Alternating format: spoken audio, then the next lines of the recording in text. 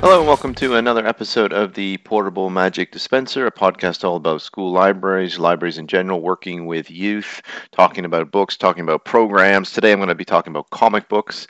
I recently wrote an article for Book Riot about comic books, and it's called Comic Books Don't Count as Reading and Other Lies People Tell You. If you want to check that out, you can simply go to bookriot.com and scroll down. It's there under my name. And I'm very passionate about comic books and always have been because as a kid, I didn't, as a typical or young how old was I, a young teen, maybe not even teen, maybe 11, 12. I kind of dropped off reading and would only read comic books like Punisher. They were my favorite. Anything ultra violent, which I don't know what that says about me, but it was something that I wanted to read. All I wanted to read. I didn't care about anything else.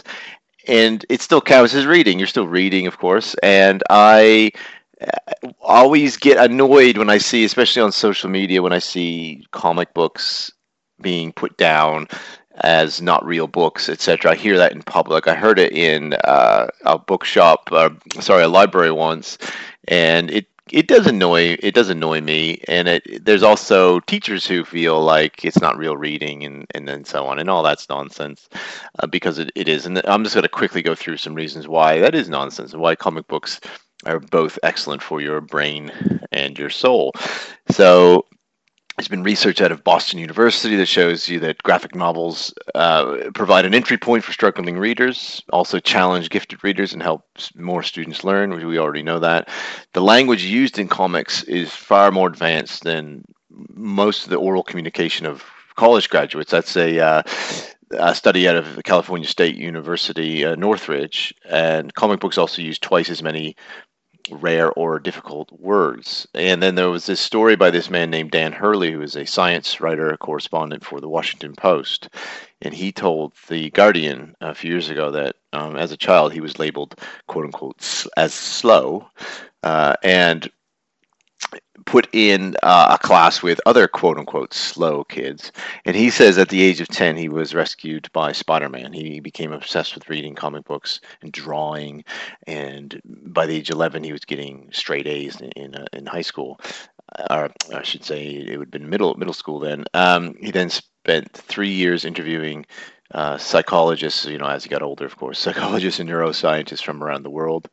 And he concluded that reading and intelligence, especially emotional intelligence, form this kind of symbiotic relationship. So, on a base level, I know that the students in my high school that I work at they devour comics, they devour manga. I'm going to try to do a whole session on manga club and what we do. I'm not going to do that today, but they are by far the most popular medium at the moment, manga and comics, and there are so many out there. What I will do is I made a Padlet, which I'm going to do another thing. I keep saying this. I'm going to keep doing this and this.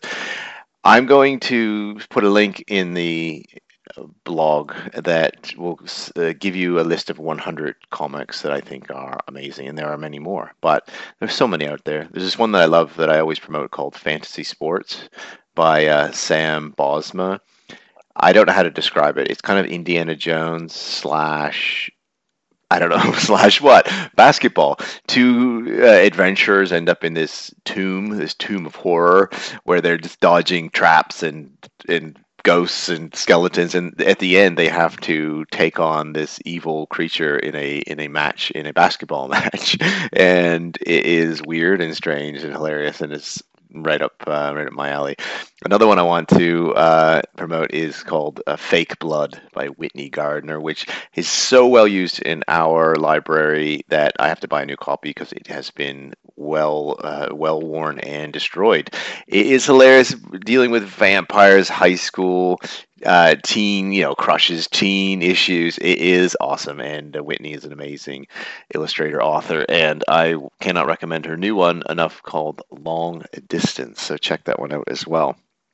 And I mean, I could go on. There could be a whole podcast just on graphic novels that I love. Of course, Dogman is hugely popular.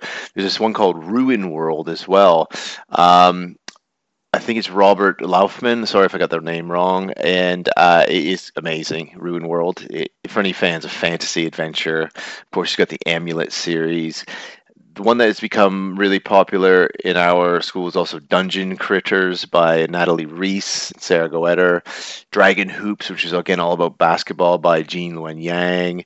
You've got so many, okay? New Kid by Jerry Craft, all about high school.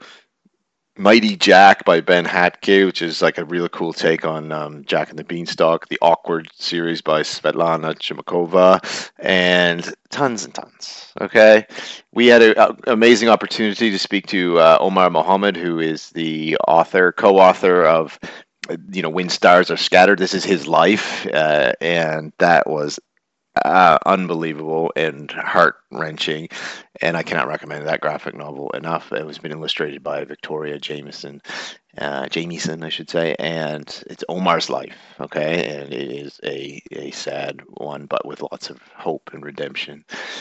I just finished. Did I talk about this? I can't remember if I did last time, but anyway, Anna Green Gables' graphic novel is awesome. Okay, it is stunning. The illustrations are absolutely stunning. So please check that out. And the story, of course, is amazing. So it's an adapted story, but it is perfect. And the other one last one, which I'll before I go on to the actual activities, is the Hilda series, of course, by Luke Pearson, which I had huge success with regarding getting them in the hands of readers who say they don't like reading, and the popularity of this has just grown and grown. There's a lot in this series, and they are really cool. And of course, you can tie it to the Netflix series if that's something that you want to mention when you promote them. All right, so just a couple of things that we did in the last few years, and maybe something you could try if you wanted to. And again, I'll put links in the blog to help you with all of this. This was pre-COVID, of course, but I went to a local comic book shop, an independent one near us, I think I called them and I said, "Do you have any comic books that you can donate to the library?" I just thought I'd give it a try, and they said, "Of course, come over." And I thought, well, they'll give me a few comics, and that'll be fine. Whatever they can give me. I think they gave me 600 comics or something, and I was loading the back of my car up with these comics. And now I still got them. I mean, not all of them because I've been going through them, but I give them away as prizes, and also, but we use them as crafts, which are really fun. So we have a makerspace club, and we use them. And one thing I did was make bookmarks out of them. It's really simple to do. So you've got like comics, of course, that you're okay to destroy. You need a hole punch, usually some string or thread for the tassel, pen, marker, scissors, and also a pre-existing bookmark to use as the guide.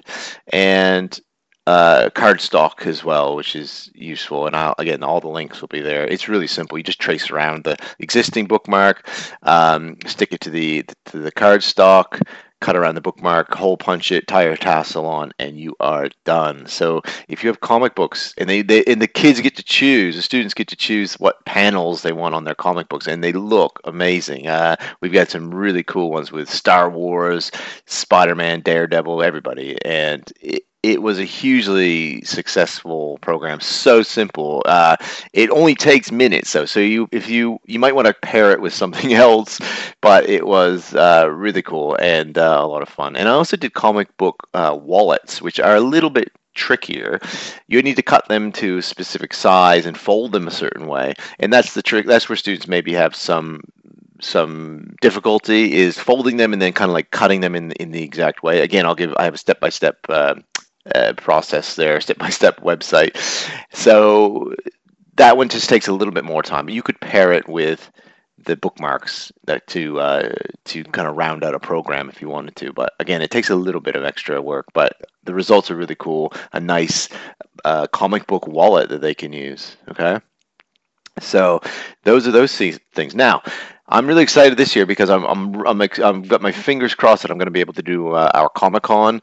And of course, during the lockdown, I did the Comic-Con. I usually do that in March, the weekend. I usually do it on a Saturday. Actually, I open up the library on a Saturday and have the students come. They all sign up, of course, permissions sent out and all that stuff. The last one, of course, was all virtual. It was awesome. We had an amazing manga artist named Sonia Leong, which I cannot recommend enough. She does manga Shakespeare. She does all sorts of different cool things. She came in person later, but also did this Comic Con all virtually, which was awesome. So, but we have done them in person, which is great. And I've dressed up like a character. I think I did a Superman once, and I can't remember what I did before. But we've had huge success with this Comic Con event. So I really recommend trying one out. You can make it as big or as small as you want. I usually limited it to, I didn't know if I limited it, but I think we had 50 students, which was more than, that was a perfect number. And they all, the majority of them dressed up. There was no pressure to, but they could if they wanted to. I did have a staff member who came and helped, but it was fun. It was really cool. So we had food, of course. That was step one to successful Comic Con. You have to, of course, checking allergies and everything like that. We did it on a Saturday from 10 to 2. Um, they were all welcome to bring their own lunch. We had donuts and juice and things like that. Nothing, nothing too healthy. You don't want to go too healthy with these types of things. Um, but having food, everyone had their lunch, but having food was a big one. We created our own hashtag, okay, and a promotional kind of tool. So ours was just GHS for Glenthorne High School Comic Con, and that was just a way to promote it. And what I did was I created this board in the library where students could pose in front with their costumes on or no costumes. They had these comic book type, like the pow, the zap, the kaboom signs, and it looked like they were in the middle of an actual comic book, if that makes sense. And it was a lot of fun. And I of course promoted it all over social media, and I tried to make a cool poster that was all around the school, talked about it, tried to create a buzz really early, and doing it around World Book Day was great because it was like the first Saturday after World Book Day, which is usually like on a Thursday, or it is on a Thursday, right? And so there's this big buzz around the school, and it just kind of keeps it going. And I had a big variety of activities. So I went and rented this badge maker, which wasn't that expensive. It was like a local joke slash, you know what they are, party shop. That's what they are. It was by far the most popular thing. We made over 100 badges in one day, and which was a lot for me. They did the bookmarks as well, and they cut up the old comic books. We had a huge quiz loaded up on iPads using Kahoot as a backup activity, but we didn't have time to play that. But hiring a badge maker or a button maker, as I would call it, and getting, I can't remember the exact price. I'm sorry, but each party shop will probably have their own.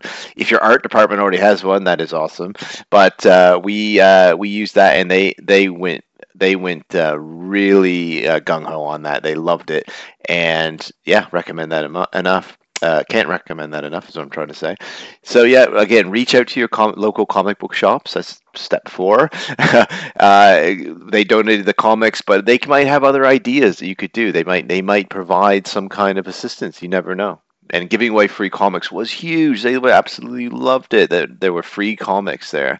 Of course, inviting guests. So I talked about if you have a budget, if you're lucky enough to have a budget. I was very fortunate in that one of our staff members, their partner, does voiceover work for cartoons and has their own YouTube channel and can mimic almost any voice imaginable. And this person came in and they were awesome. They did a whole hour long talk about how he became a voiceover artist and all the impressions that the students could throw at him.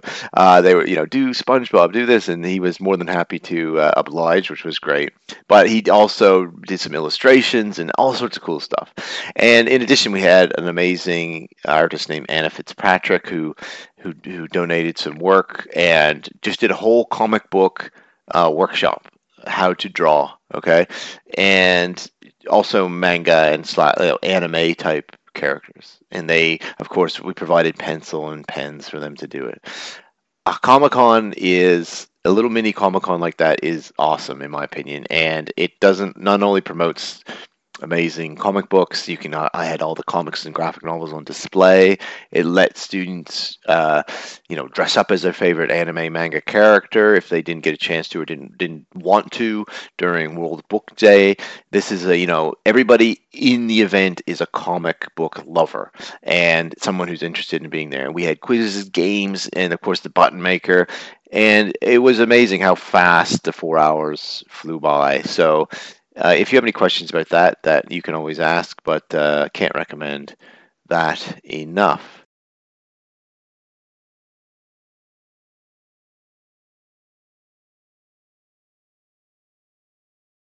And while we're still talking about comics, etc., I cannot recommend enough a couple of series that combine, of course, they're not full comics, I wouldn't say, but they combine illustration with a very accessible text, and that's the Paper Cut series by Badger Learning, hugely popular in our library. There's these really creepy stories, the Dark Tide, Viral Mirrors. There's also Horror Hotel with some imagery. Our students, and I'm sure yours do as well, love horror. So there's Horror Hotel from Badger Learning. There's Paper Cuts, and then there's Big Top of Horrors, which are super creepy because they're all based on this traveling circus. There's one called The Tank, one called The Clown, The Prize, The Box, The Wheel, etc. But our students absolutely devour these comic books. Badger Learning also has, full graphic novels, for lack of a better term. But I really recommend those series because they're a combination and they are a great way to hook students in. And last podcast, I think it was the last one, I talked about the I Survived graphic novels, which I also recommend hugely because they are amazing. And Lauren Tarshis does some amazing work combining history, learning, and really engaging text. So that is it for this episode. Read comics, get comics in your school library, check out that 100 comics list, and if you have any questions or anything, you can always see me on Twitter at Lucas J. Maxwell. Take care. Have a great week. Bye.